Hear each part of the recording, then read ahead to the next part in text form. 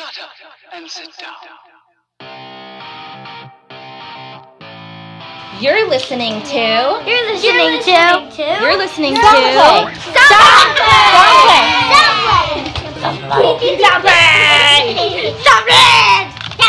Ooh la la. You're listening to Soundplay, a radio show that features audio work produced by students at Salem State University.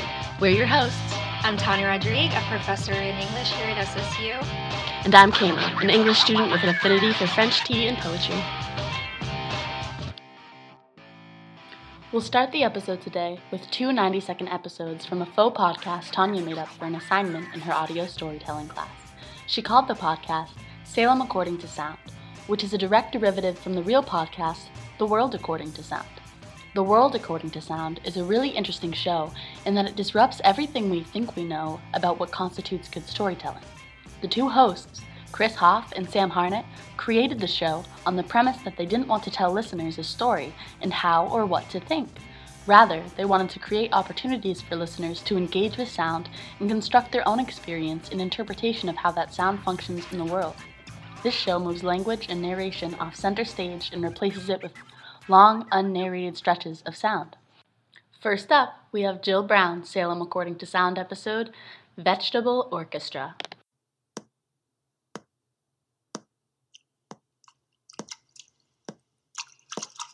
This is the sound of people making music with vegetables. The Vienna Vegetable Orchestra has been creating beautiful music and delicious soup for over 18 years. It all begins with a trip to the market.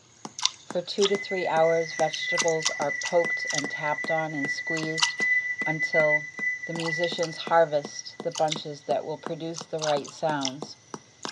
The vegetables on the table fall into 3 baskets: ready-made pumpkin drums, simple instruments like an eggplant clapper, and then more complicated instruments like the zucchini clarinet.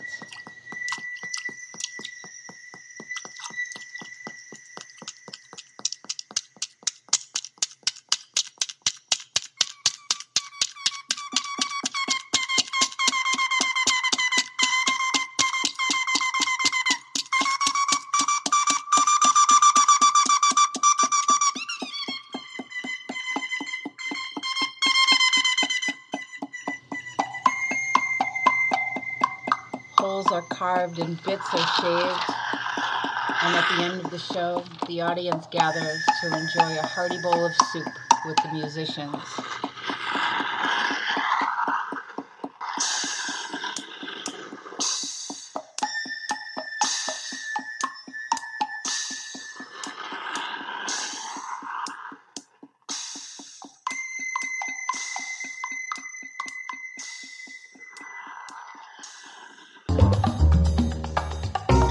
Next up, we have a Salem According to Sound episode by Michaela Poquero. During the time of the Salem witch trials, bubbles were frequently associated with a test to determine if a person was a witch. An accused person would have their finger tied to their opposite toe and would then be lowered into a body of water for all to see. As the body submerged, the sound of the bubbles either persisted to signal sinking or came to a halt if the person floated to the surface. If the bubbles continued, the person was cleared of all accusations and possibly drowned if they were not removed from the water in time. If they floated, however, they were deemed a witch and faced the consequences.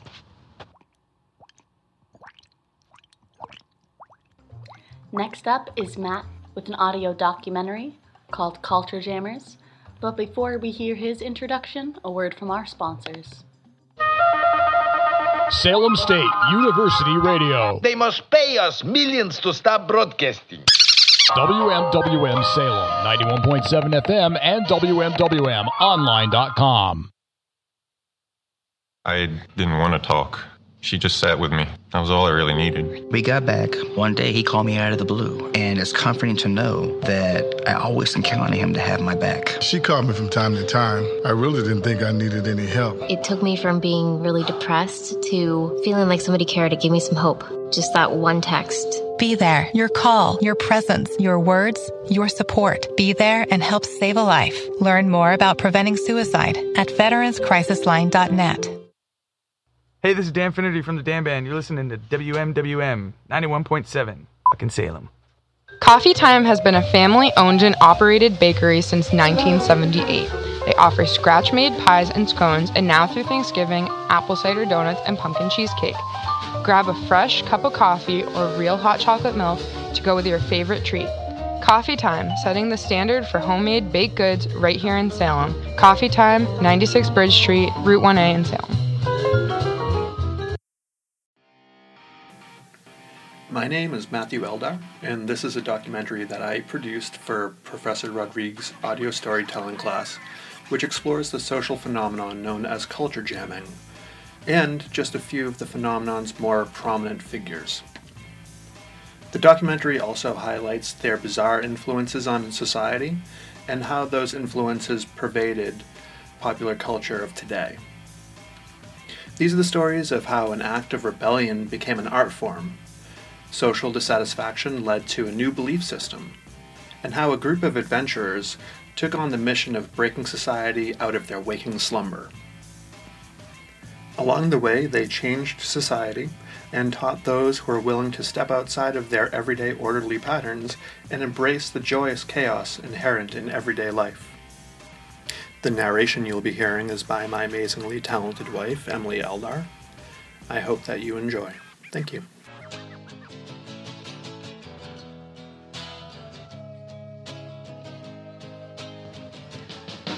Why do you do the things that you do?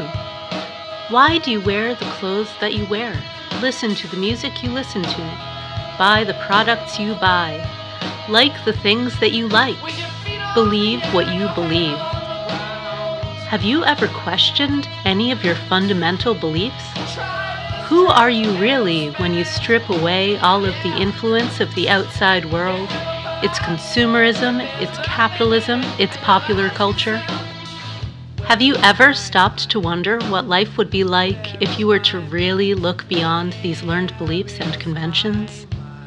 Throughout history, there have been movements, some orchestrated, some sprouting up from an unspoken societal need, that brought like-minded people together to disrupt the social conscience, to disturb the comfortable, to open the eyes of those who walk through life blind to its larger truths.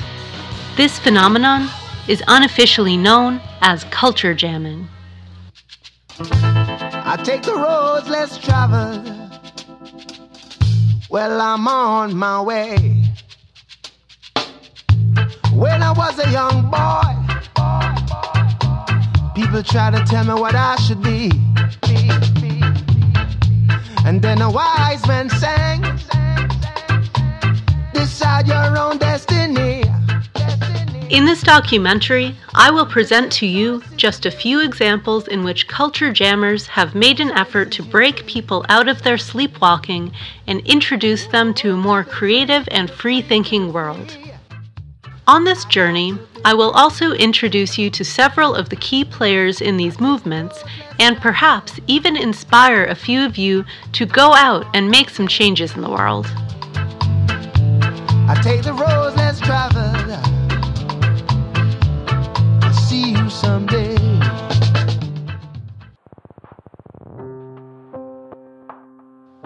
The Dada artists were discontent with the violence of World War I, rampant nationalism, capitalist society, and the notions of high art at the time.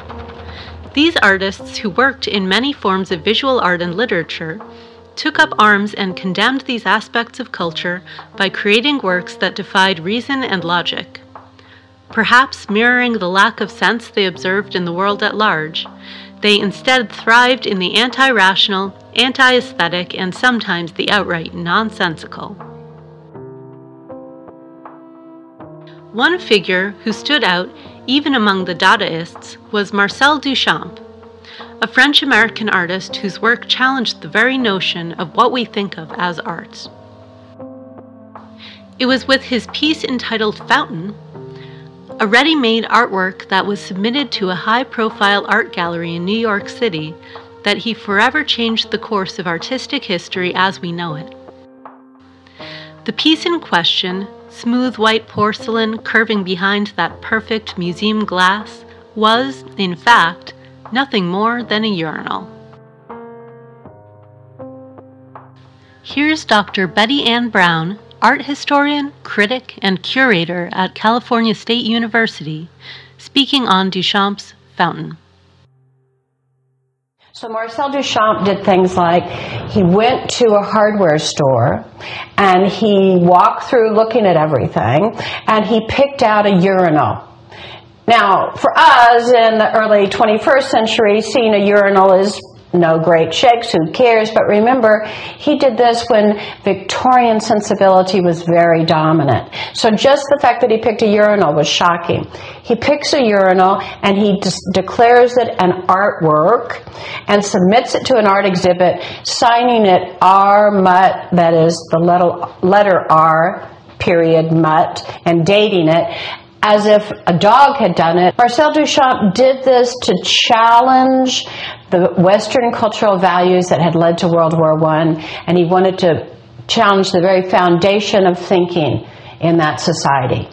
Dada was art as anti-art. Art that contributed to the culture by challenging the culture. Duchamp went on to further baffle the art world with yet another piece, LHOOQ, or Look, which was simply a print of the Mona Lisa with a mustache drawn on her face. Here is a clip of Duchamp himself speaking about LHOOQ. We have this one here, that's the Dada period, you see. The Mona Lisa with a mustache and a goatee. That was, of course, a great iconoclastic gesture on my part, and sacrilegious, blasphemous, all you want. Duchamp set out to change the way people perceived art, to make art not just about what is seen, but also how it makes the viewer think. Art had now become a conversation between the piece and the viewer, each work incomplete without a subsequent human reaction. Here's a clip from MoMA curator Ann Temkin speaking about the reason for ready-mades.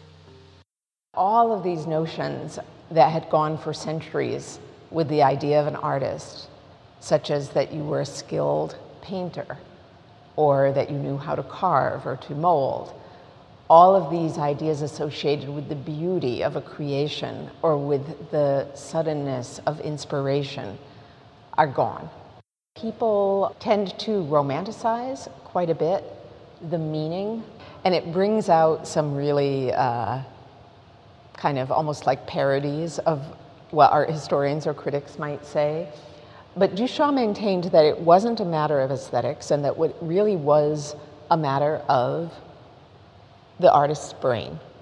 I think what he was going for was the idea that all of this took away the artist's or the viewer's retina as the most important thing.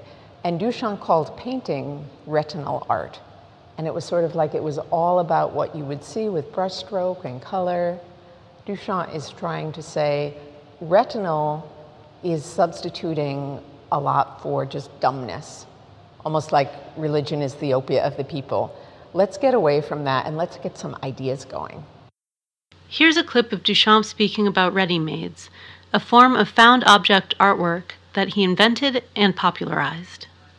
Naturally, as a sort of conclusion or consequence of dehumanization of the work of art, in such a point that I came to the idea of the ready-mades. I call them ready-mades. It was no more to do with plastic art as such, and no more considerations of technique or, as all the schools before had. In fact, it was a negation, a refusal to accept anything like that, to deny any preoccupation of theoretical interest, you see. The Dada movement, spearheaded by Duchamp, caused the art world to question the very idea of art and how we decide what can wear the mantle of art. Here's a clip from MoMA curator Ann Temkin speaking about the reaction to Duchamp's work. it's amazing. When I go on tours through these galleries with visitors, you know, they're looking at all kinds of abstract, pretty difficult to decipher paintings on canvas. And they're taking it really well. When we come to here, still 100 years later, invariably I get, why is that art? And I think that's one of the great tributes to Duchamp having succeeded at what he was setting out to do. He got people to question what otherwise is something that they just take for granted without a second thought. While the Dada movement was not the beginning of subversive art, it certainly solidified subversive art, surrealism, and culture jamming in modern culture. Of course, as usual, a group of people don't get together very long. 2 years or 3 years of it was enough, and they began fighting together. They hated each other.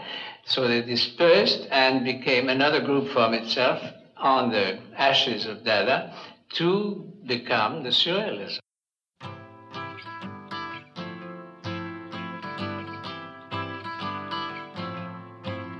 Well, if you want to sing out, sing out.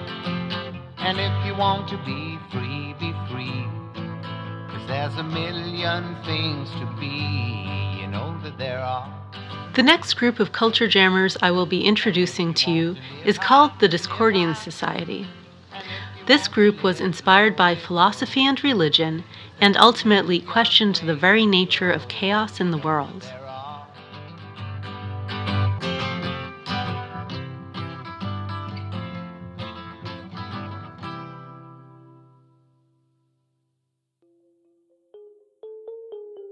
The late 1950s saw the world once again thrown into chaos in the wake of the Vietnam War. One day, in a bowling alley, much like hundreds of other American bowling alleys, tucked away in a suburb of California, two young friends, one of whom was recently home from serving in the Marines, sit searching for a sense of meaning amid all this chaos. Through their philosophical musings, one thing became clear to these friends. Order is not a natural state of the world. The natural state, in fact, lies in chaos.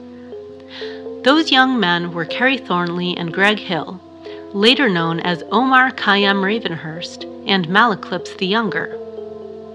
The following are Kerry Thornley's own words discussing the formation of their philosophy and the development of what would become the religion of Discordianism. And we were discussing philosophy, and we were talking about order and chaos. And my theory was a Darwinistic theory that order emerged from chaos and was in fact simply the prevailing form of chaos. And Greg's theory was that order was projected on the universe, that it didn't exist at all, that it was a creation of the human mind, that order was entirely in perception and had nothing to do with what was going on out there in a completely chaotic universe. And so, somewhere in the middle of our argument, Greg happened to mention that there was a Greek goddess of chaos and confusion, and her name was Eris, spelled E-R-I-S. And I said, well, you know, what we need is not so much an explanation for order. We both agree to that. What the world needs is an explanation for chaos and why there's so much of it. And so at that point we decided to start a religion worshiping the Greek goddess of chaos and confusion, who the Romans called Discordia, and thus Discordianism was born.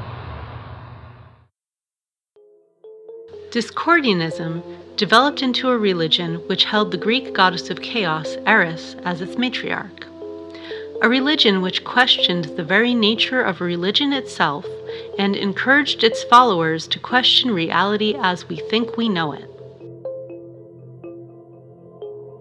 As it continued to grow, the movement began to take on new acolytes who were inspired by Discordianism's questioning nature.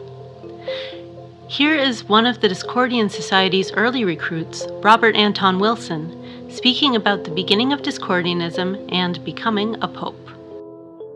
The fascinating thing about chaos theory is that I was one of the pioneers without even knowing it. Back in 1957, two friends of mine named Malaclips the Younger and Ho Chi Zan were in a bowling alley in Yorba Linda, the birthplace of Richard Nixon, and they were arguing about why there's so much chaos in the world.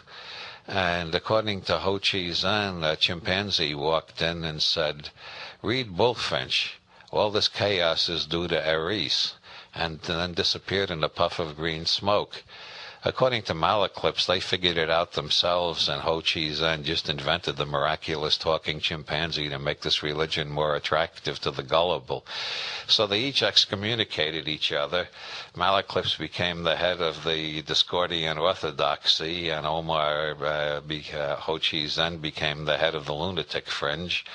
And as soon as I learned about this religion, I excommunicated both of them, and we were all popes of three different factions of the Discordian society, which is true to the spirit of Malaclips's original revelation. We Discordians must stick apart. We used to print cards that said, "The bearer of this card is a genuine and authorized pope, so please treat him right. Good forever, guaranteed by the House of Apostles of Eris, on the site of the beautiful future San Andreas Canyon, San Francisco." Well, that card has been reprinted quite a bit. It's in Malaclips's magnum opiate, the Principia Discordia, How I Found Goddess and What I Did to Her After I Found Her. It's also in the novel Illuminatus by Bob Shea and me. And it's even in a serious sociological study called Drawing Down the Moon, Goddess Worship in America by Margot Adler, a sociologist who's the granddaughter of Alfred Adler, one of the three founders of modern depth psychology. She treats the Erisian Discordian revelation as a serious part of the pagan revival and prints the card. So anybody who wants to be a pope can just cut the card out of one of those books and have your own pope card. However, if you don't think you need credentials, you become a pope as soon as you hear me speak about this, because everybody who hears my voice is immediately pontificated. So every time I appeared on TV, I announced that everybody listening to me was a Discordian pope, absolutely infallible, has the right to excommunicate all the other Discordian popes. And this vastly increased our membership. Handing out cards, we only had about 10,000 popes. Since I've started doing pontifications on radio and TV, we've got close to 20 million popes at least now. We're not going to stop until every man, woman, and child on this planet is an authentic Discordian pope. And then let's see how that old queen in the Vatican reacts when he's only one among the whole population of the earth. We're all popes together. This group of rather odd friends had decided that in a naturally uncertain world, it is better to embrace chaos and discord. The tool with which they expressed their chaotic mischief became known as Operation Mindfuck. Along with friend and colleague Bob Shea, Wilson became a primary contributor to Operation Mindfuck. At the time, these two were editors at Playboy magazine and began slipping in letters which referred to a series of fabricated conspiracy theories, namely those involving a war between the Discordian Society and the Illuminati, previously known only as the Bavarian Illuminati of the 18th century. These conspiracy theories were, of course, entirely fictional, but they did create an imaginary conflict for the Discordians, expanding on their mythology and causing society to question all it thinks it knows as true. Wilson and Shea went on to write a series of novels inspired by Discordian philosophy entitled The Illuminatus Trilogy, which was subsequently adapted into a play. Through philosophical writings and absurd conspiracy theories, this small group caused society to question the chaotic world around them and the nature of chaos itself. The final movement I will be highlighting is called the Cacophony Society. Deviates from the norm, from the conventional. In 1986, some Bay Area eccentrics banded together to form the San Francisco Cacophony Society. This society has no rules, no regulations. Its main goal is to make life more interesting by sharing unusual experiences. It's just a group of urban adventurers is the way they bill themselves. And they just do, make their own fun, make their own lives interesting without waiting for someone else to do it for them. It's complete anarchy. Anyone can give an event, and it can be anything. We did ride the cable car in the nude on Easter Sunday morning one year. Eccentrics are people who follow their own path and go their own way.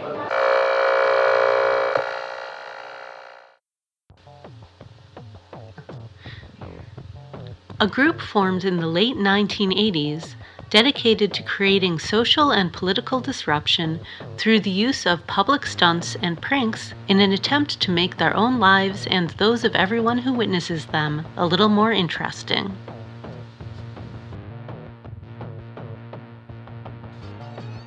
One of the founding members of the Cacophony Society was a man named John Law. Law is an American artist and was an urban explorer, as well as a key member of the now-defunct group of urban explorers known as the Suicide Club, which later evolved into the Cacophony Society. Law's urban exploring eventually became more public, as well as socially experimental. These urban exploring events soon began to transform into something entirely different, taking on the role of modern culture jamming. A few of these stunts included having parties in underground sewage drains dressed in formal attire. There's storm drains that run through Oakland, and they're underground for about 2 miles, and about 40 people dressed up in formal wear from the waist up. And we walked 2 miles up through the sewers or the storm drains and had a party at the end. Climbing and holding a picnic on the Golden Gate Bridge. Defacing billboards to promote anti-consumerist messages. And burning a 40-foot wooden effigy in the desert. We'll get back to that last one in a bit. Two of the more publicized culture jamming events in Cacophony Society history are the Salmon Run and SantaCon.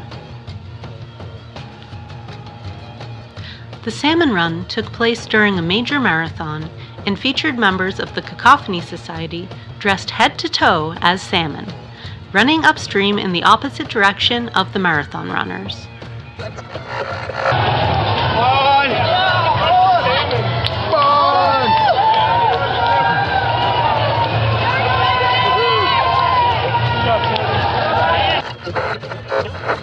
SantaCon is an event that started in San Francisco during the Christmas season of 1994, but has since spread to cities all over the country. The message behind SantaCon is one of anti-consumerism and is meant to disrupt what have become the materialistic and uncreative traditions of the Christmas season. This is about taking what people think they want and giving them way too much of it. And then they realize they didn't want that at all.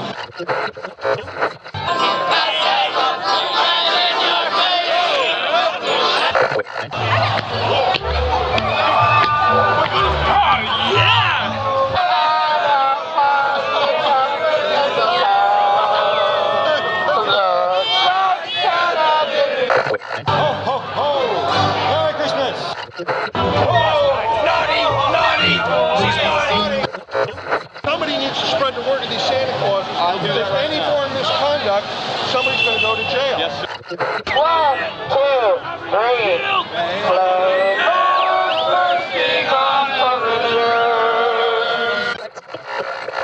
At a typical SantaCon, it is not uncommon for thousands of people of all genders, shapes, and sizes to show up to designated public areas dressed head to toe as Santa Claus. These Santas roam around malls and city streets, singing Christmas carols, and have even been known to take toys from stores and give them to kids, avoid police, and sometimes get beaten and arrested by said police in front of those very same kids.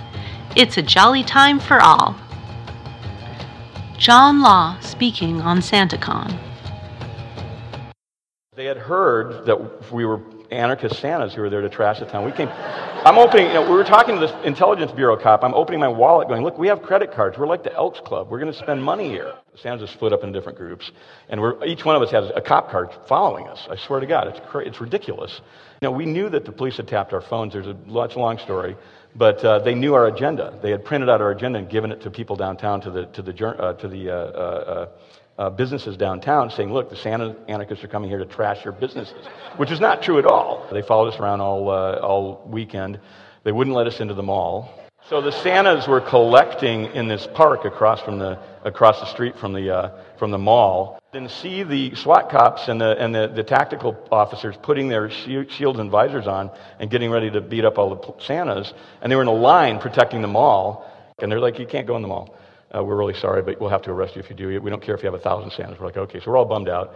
And so we start collecting all the Santas together, some of whom are getting really antsy and like you start yelling epithets at the police. And we're like, no, you can't do that. You can't say F the police. You can't say that. You can't say that because you don't understand. You lose if you say that. So we got all the Santas, started running towards the mall, and by this time it was a wave of Santas like Bedouin coming over a sand dune to get a train. And seriously, it was ridiculous. And then and the cops are flipping out. They're like popping their trunks, putting on their body armor, freaking out. We line up across the street, sing Jingle Bells without the dirty lyrics, do the human wave, go Merry Christmas, and turn around and walk back into the park. And that was that. Here's Cacophony Society member Chuck Palahniuk talking about the significance of these types of events.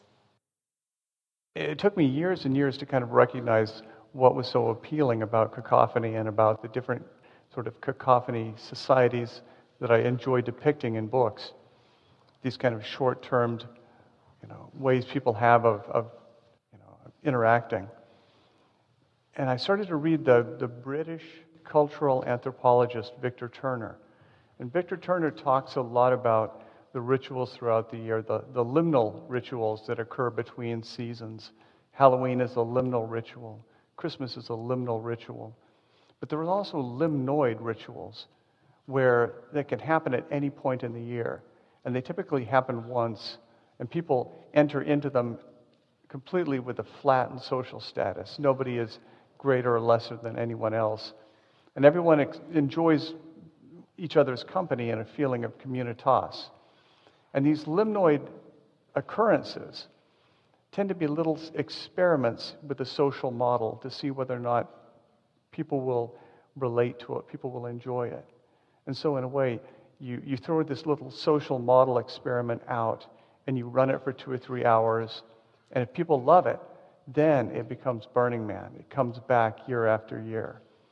And your joy is that you were the one that came up with this odd little social model, and you threw it out, you made it run as an experiment. And it's interesting, too, that so many things in the world that are huge rituals, that Martin Luther posted his protests during the liminal ritual of Mardi Gras, when the churches were open to people eating, and people did kind of sacrilegious things in the churches. Mm-hmm. And in some communities, priests even rode in carts through the streets and threw shit at parishioners. That the social hierarchy was reversed just for a small period of time, just this little window.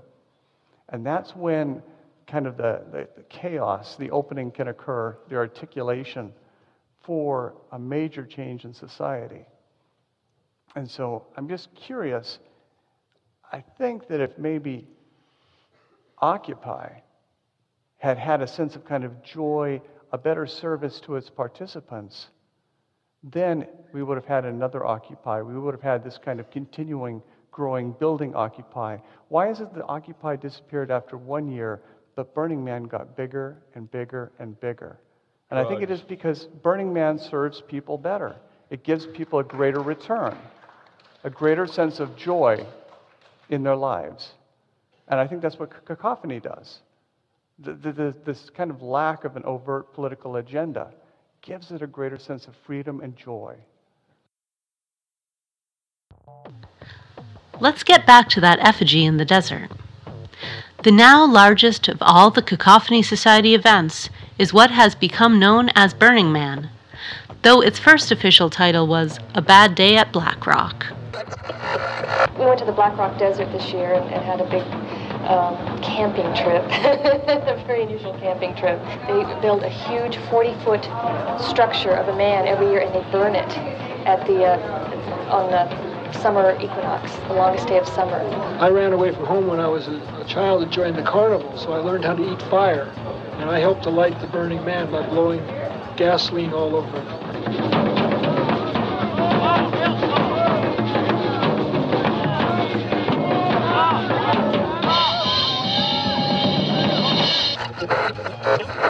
The event saw humble beginnings as a party among a few friends on a beach on the summer solstice of 1986, which turned into an annual event in the Black Rock Desert when the ever-growing effigy reached a size which was no longer welcome near civilization. Although John Law has moved on from Burning Man, the event now draws in artists and revelers from around the world. This year's Burning Man attendance reached nearly 70,000 people.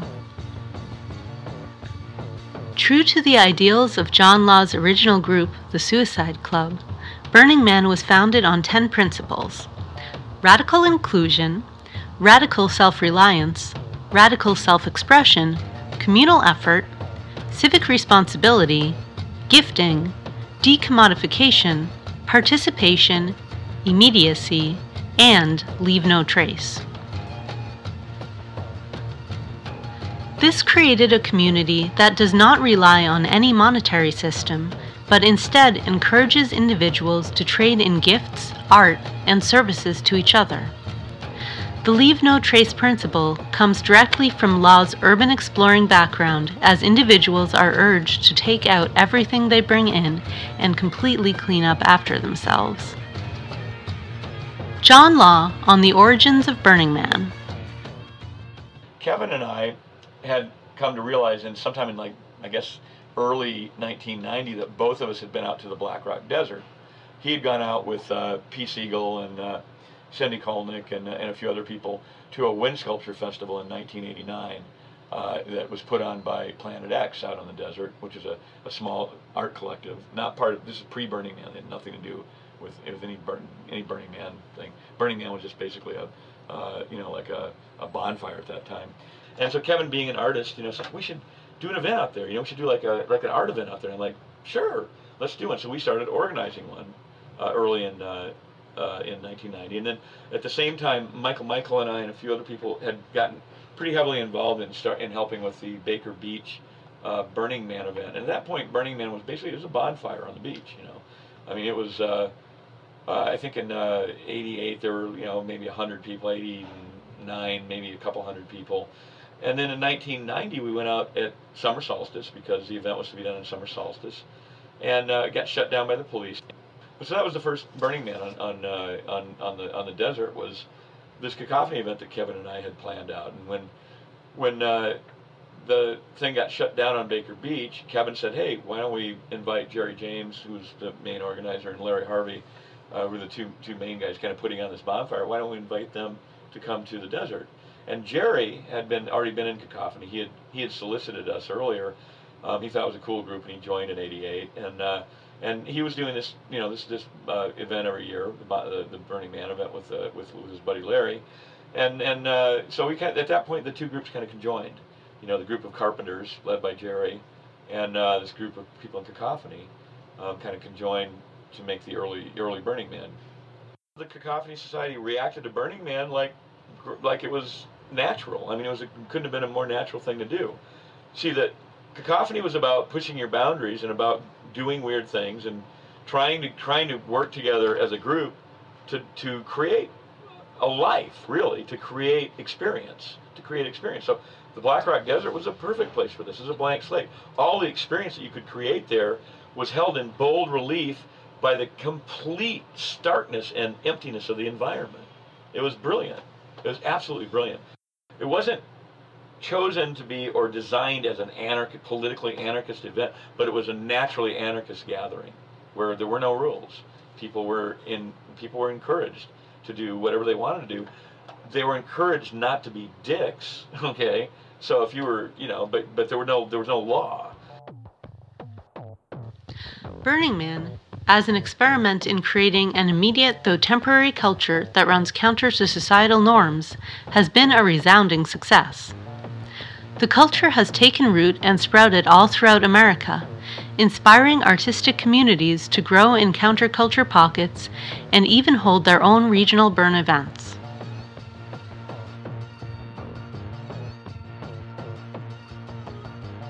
Another of the major figures in the Cacophony Society is Chuck Palahniuk, author of the novel and later famed movie of the same name, Fight Club.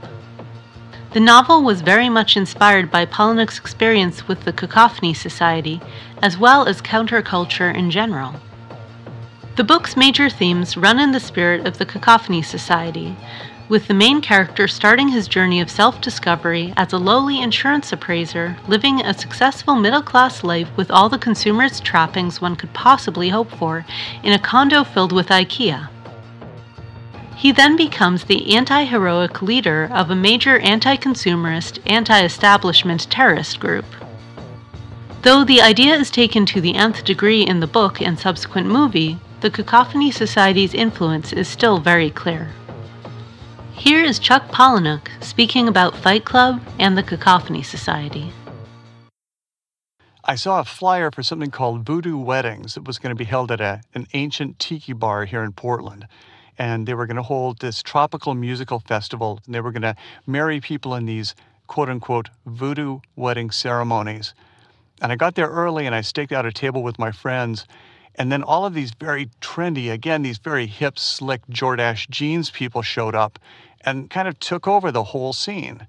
But during the high point of the voodoo weddings, the nerdy, geeky Cacophony people started to throw raw chicken guts into the crowd as part of the voodoo wedding.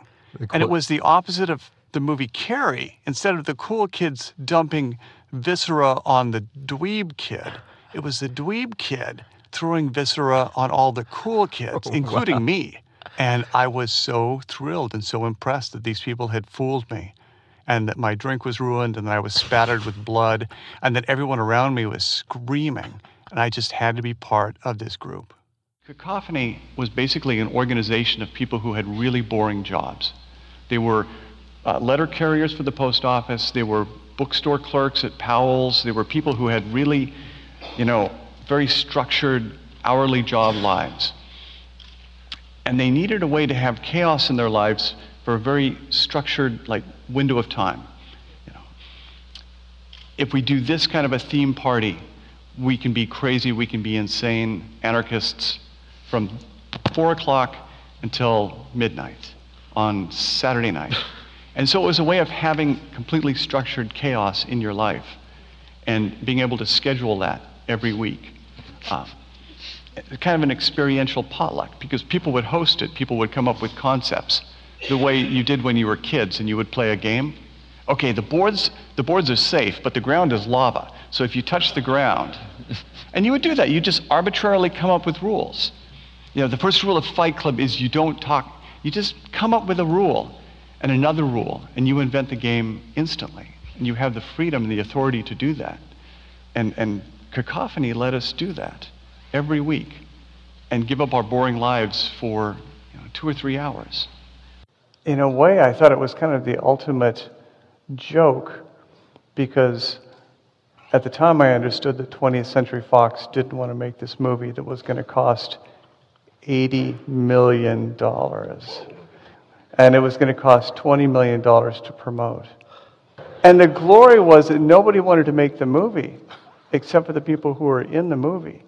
And nobody wanted to miss out on being this project that Brad Pitt wanted to make and David Fincher wanted to make and Edward Norton wanted to make. And so in a way, Fox got kind of blackmailed into making this. And in a way, I thought that it was the ultimate kind of cacophony thing, and that it was something that people were doing because they wanted to do it, not because they wanted a paycheck at the end of it. And everybody associated with that movie came up to me at some point during the filming and said, this is unlike anything we've ever done. You know, we've made so many movies that were so programmed and so slotted to please their audience. This is the first time we've made a movie that we really wanted to make. And so it was that kind of spirit of Cacophony on a big, big scale. Wow. Though I have covered only a few important moments in culture jamming history, its seeds can be traced back even as far as the ancient Greek philosopher Socrates. The tradition of culture jamming is still alive and well today, through many avenues, including street artists such as Banksy and Shepard Fairey, both of whose work have been aggressively political and anti-capitalist, as well as television personalities like Tom Green, Sacha Baron Cohen, and Eric Andre, whose works question and lampoon the conventions we are preened to enjoy and expect. In a society in which conformity and materialism have become not only the norm, but also the ideal, it is important that there remain those who would think outside of that paradigm and are willing to attempt to break down the status quo in our society. These people are the culture jammers. And, as the esteemed leaders of the Cacophony Society would say, you may already be a member.